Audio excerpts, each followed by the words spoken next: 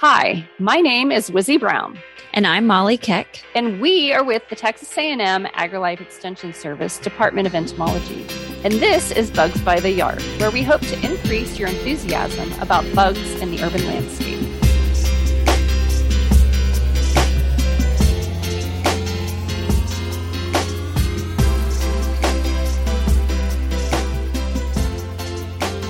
Welcome back to Unwanted Guests. This week we are continuing our series on, and almost finished with our series on different species of butterflies or different families of butterflies that are common throughout Texas. But before we get started on the butterflies, we do have a special guest that will turn into a permanent host of the podcast. We have been lucky enough to be able to hire another program specialist in integrated pest management located in the Dallas-Fort Worth area at the Dallas Center.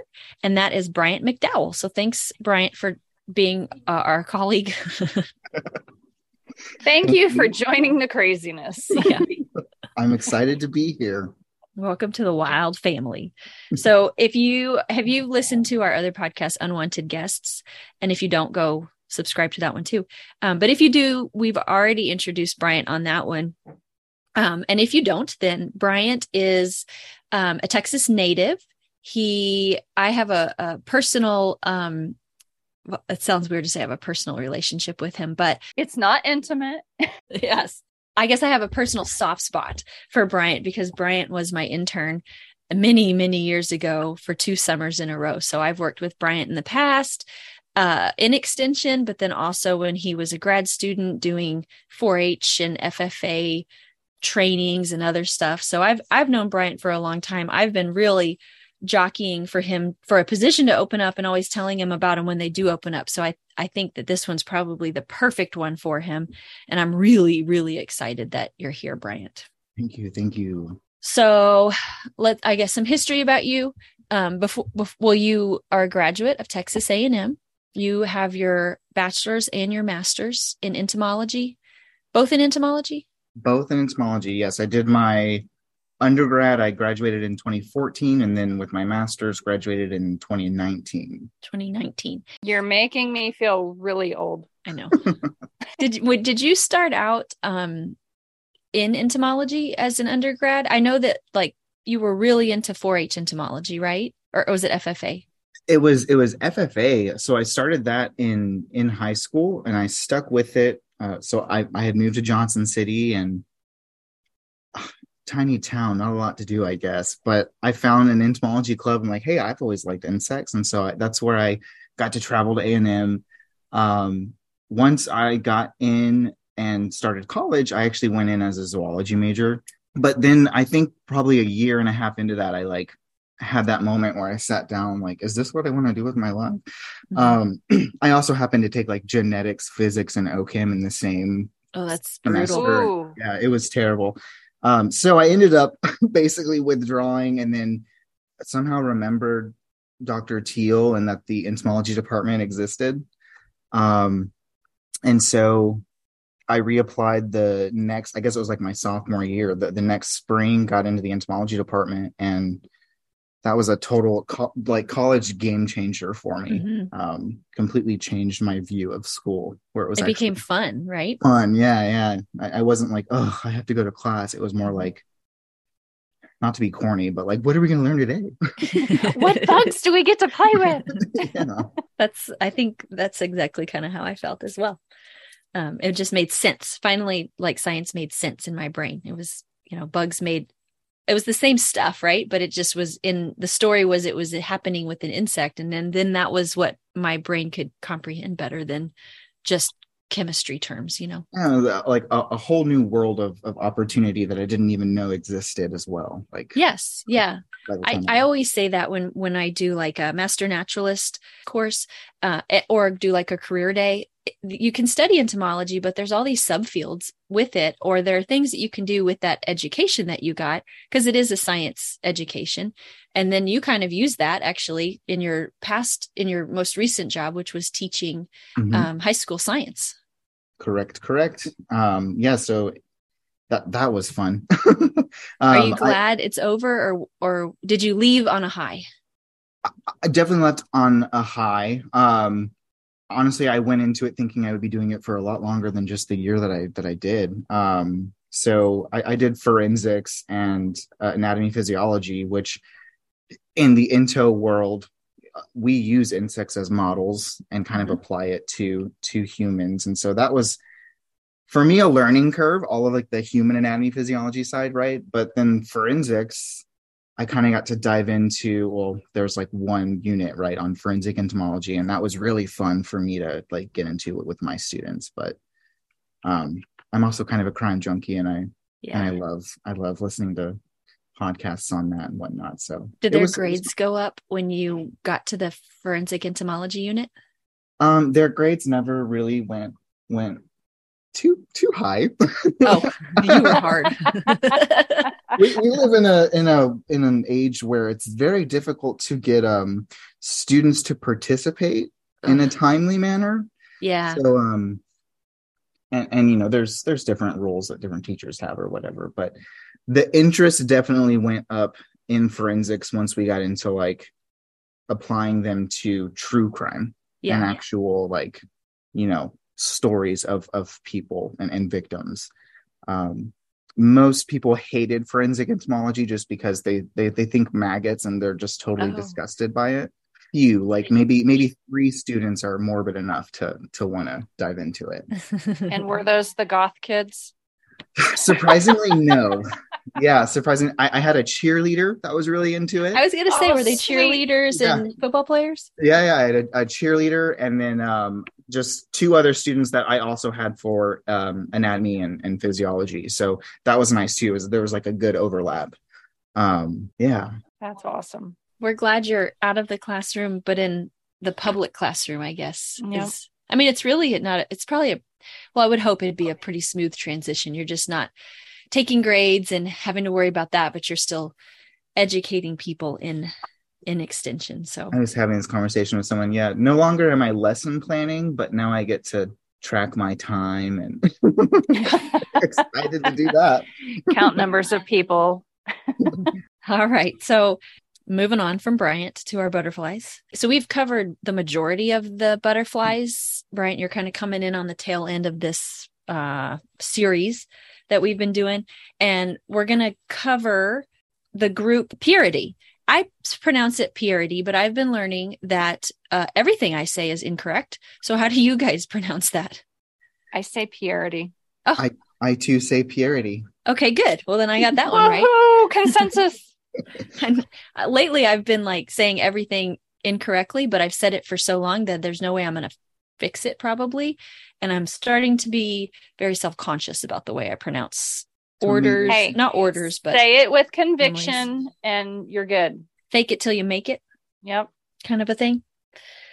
So with the Pierides, these are all the sulfurs, whites, yellows, a pretty decent number of species that are common throughout Texas. But most people see them. You've probably seen them in a field. To me, this is the group of butterflies that will fly the longest going into winter. And then even if it's like a warm day in December or January, even they'll come out. So I guess a lot of them probably might overwinter as adults. If not, they're probably overwintering as pupa, and that warm day made them think it was spring and they started to move around. But to me, they're generally the last to fly. So if you have to do an insect collection in the early spring, you can get your sulfurs and your yellows. And I don't know if they're necessarily the first to come out, but you do kind of notice them, at least in my area, spring through winter time. And then if you live in the south part of the state, you should be able to see them all throughout the year. They're pretty hardy little bugs. They can be broken down into 2 subfamilies, Pierini, and which are the whites and orange tips, and then Coleadini, which are sulfurs and yellows, and probably the ones that more people are familiar with. But the Pierini group, the whites and one single species of orange tips, to me are kind of interesting because most people look at butterflies, and I've always told people if it's butterflies, their caterpillar form is usually not harmful. Moths, the caterpillar form is usually harmful, economically significant, doing some damage that you don't want them to do, that kind of thing. And with butterflies, you planted something they wanted to feed on. So you planted milkweed. And if you're planting milkweed, you better not be mad that monarchs are eating it, or whatever the, host plant might be. You kind of did it on purpose. But with this group of butterflies, there are some actual economic pests. They've got, there's one that's called a checkered white, which is white with black checkers. So it's got a perfect name for what it does. And their larvae will feed on cole crops, which we're growing right now. You're putting them in the ground this time of year, or if you haven't yet, you will be soon. So cabbages, broccoli, cauliflowers, lettuces. I think there's even some species of spinach that are technically a cole crop. Yeah, spinach and mustards, I think. Yeah, mustards too. And they've earned the name the southern cabbage worm. So they are considered an economically significant agricultural pest, or even backyard veggie pest. And then same thing with the other couple species that are considered whites. There's a cabbage white and a great southern white, which is a pretty big white butterfly. But the cabbage white's introduced, it's not native. And so it gets the name imported cabbage worm, feeding on cabbage, cauliflower, radishes, and turnips. There's a really good likelihood that they're going to feed on anything else within that family. One of the big strategies that we teach in IPM for backyard gardeners is crop rotation, move by family, so that it's harder for those bugs to find their food. So they're not just going to be limited to cabbage and cauliflower. You might also see them on lettuces and broccoli and other items such as that. And then the great southern white's the last one that's in that subfamily Pierini. That's a white, and it can be a pest of cabbage, but it's of the three, it's the least likely to do it. And I think you wouldn't probably see them where you are in Dallas, Bryant, because they're more likely to be in Central or South Texas. I had somebody recently, a media request, ask one of the questions they wanted to know the answer to is how many species of butterflies are there in Texas? And I'm like, or I guess they said specifically San Antonio. And I said, I have no idea. I don't know that anybody would figure that out, because they fly and they can follow the wind. And so we could we might say, oh yeah, there's 100 species that are always can be found, but there's probably 20 plus more others that you see random stragglers come through. So that you could probably see the great southern white up in Dallas, but it's not as common as down here. And I don't know why. They eat like saltwort, peppergrass, nasturtium, and cabbage, and maybe those items are not really found up in the northern part of the state. So, and in general, though, I did notice that those two subfamilies tend to be like neotropic. Some are found like in the northern regions. And then the last species of the Pierini group is the orange tip. So Pierini are the whites, and then orange tips. And I think we only have one species of orange tip in Texas. They call it the falcate. At least that's how I pronounce it. Falcate orange tip. And it's a small butterfly that's really not white. It's like kind of a dirty white color or off-white. And then it has really cool orange bright tips on it. And I notice them kind of in natural areas. They like wild mustards and things like that. So like fields and parks that are kind of left to go be more natural.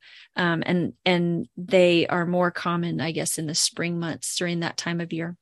I think the larvae of that one's pretty. What does it look like? It is like I don't know, kind of like it's striped, like longitudinal stripes. It's got like white and black and like a blue green and an orange, and it's just really cool looking. Lots of color. The other ones are just kind of like all the other deals that we're talking about are just kind of green, like nondescript little, like yellowy. One of them actually looks like the Genista almost. The caterpillar for the great southern white kind of looks like the Genista caterpillar. So yeah, I know them as being quite almost pale, cloudy in color. A fun fact, so and I don't know how true it is, but the term butterfly apparently came from British naturalists who termed like the butter colored fly, like flying thing. Really? There you go. Color. So it came from this family, the Pierini family, most likely? Yeah, apparently so. You know, I have never wondered to myself why they're called butterflies. And you would think that should be a question that most people would, I guess, because you've heard that term your whole entire life. You've never stopped to wonder, what does it mean, or why did they say that? And I guess it's because the sulfurs tend to be butter colored. Yeah. And then another fun fact, grammar entomology, butterfly is one word because they're not true flies, but like housefly is two separate words because they're true flies. So I fight all the time with media people that want to make honeybee one word. I'm like, but it's not. It should be two words because they're true bees. Yes. So the other subfamily of the Pieridae is the Coleadinae, which are the sulfurs and yellows, or their kind of overarching term that we call them. And those are the ones that I had in my notes, that they can have two or more seasonal color forms. So I suppose spring versus fall, they may look a little different from one another. And the sulfurs and the yellows are for sure the ones that I will see flying the longest. When everyone else has gone to bed, they're out there getting the last little bit of nectar that they can get. These are the ones that I think it's like, if you see them flying around, they all look alike. It's like all of it's them, some yes. type of a sulfur. That's all I got. They are so hard to identify. I was like pulling my hair out trying to go through my collection to put together that butterfly online course that I did, because they all just look so similar. And then even the black pattern that they have, if it wears off, it doesn't look the same. It varies in its shape or its design a little bit. You know, Yeah, all it takes is some of those scales to get knocked off, and it's like you're done. Yes. Now it's not even yellow. Now it's just white.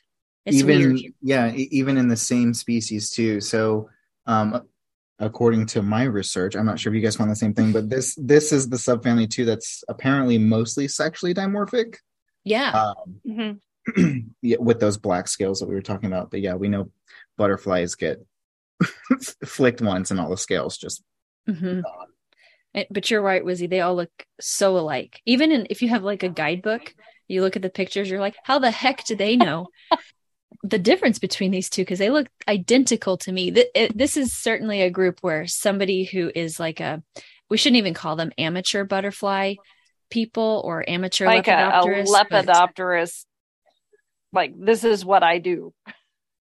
They do a much better job than us plain old entomologists that study other stuff.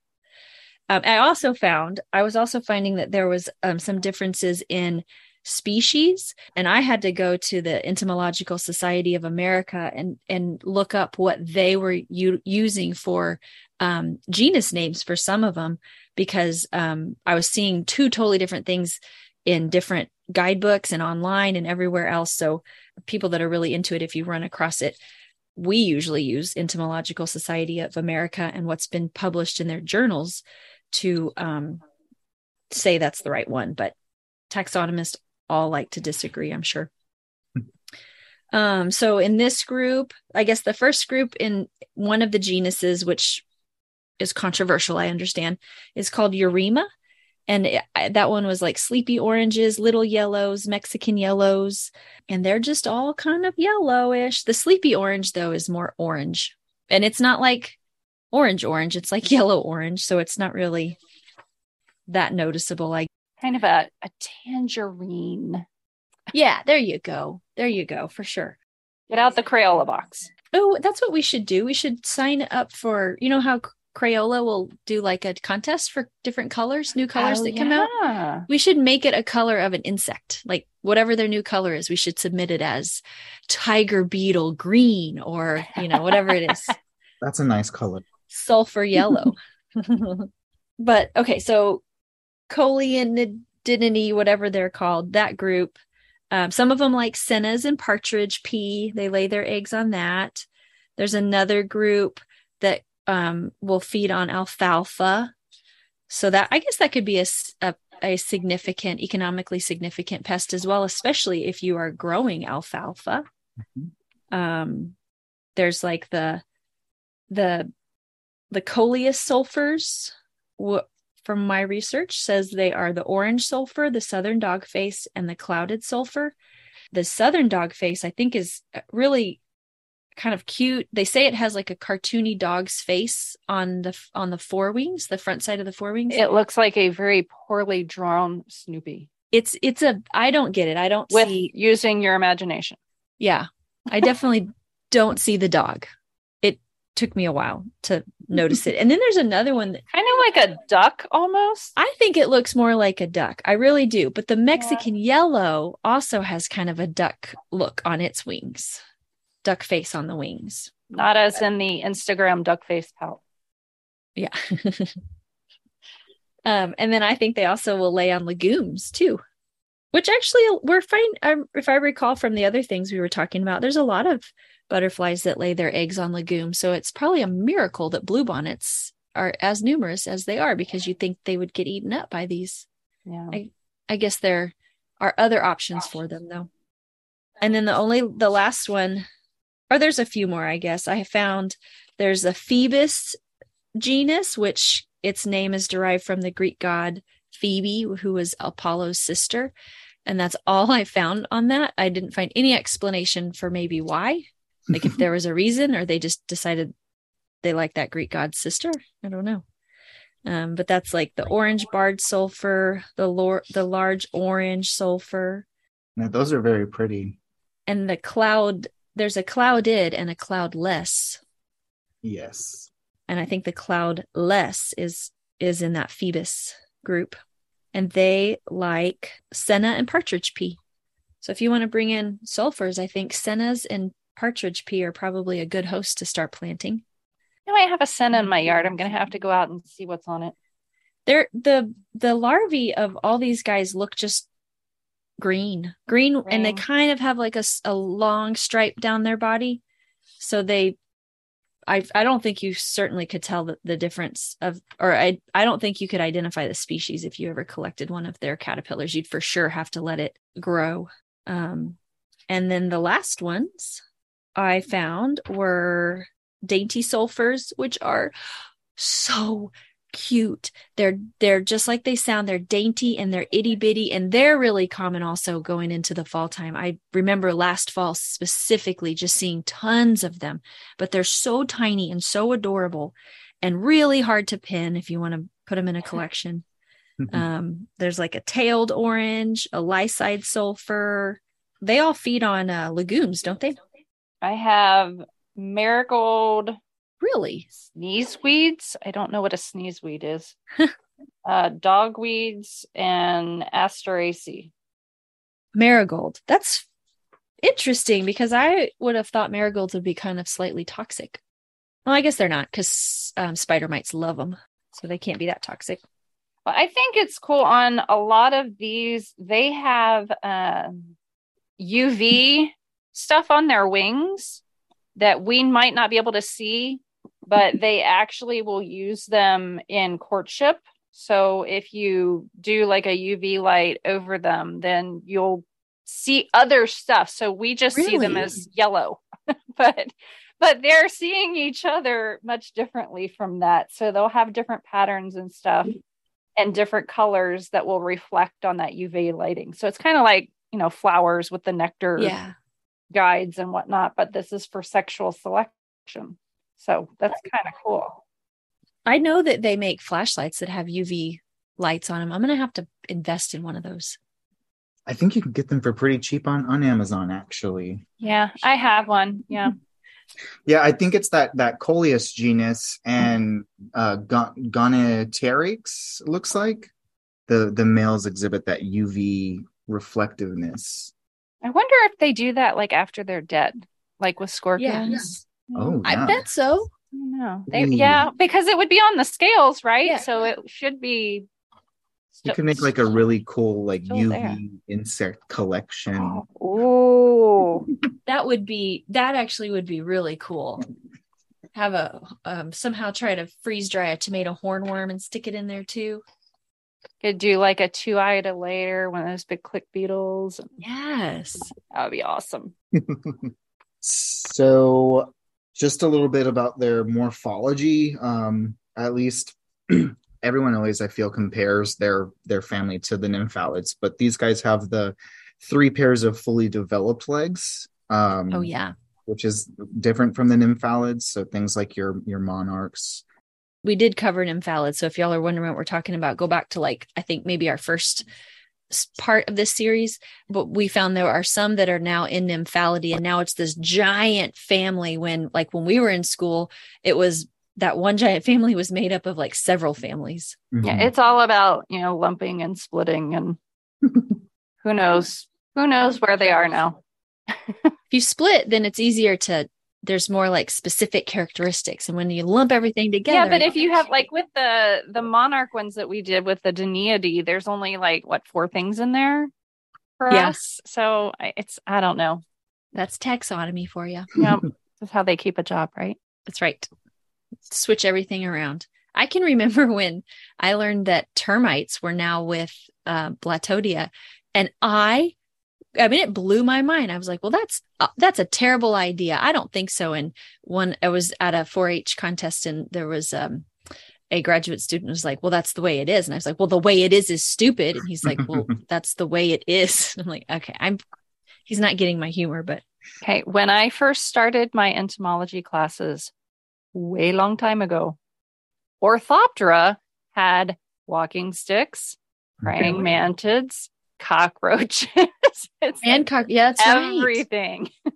That's right. That was, and now it's all split up. And then it was like, what is it? Hemiptera, Homoptera. There was a separation there. Now it's not. Now it's different. And I think that was so much easier to understand Hemiptera and Homoptera instead of now it's all Hemiptera and it's Heteroptera and Steinorhyncha. And how do you pronounce those? Echinarhyncha, Sternorhyncha.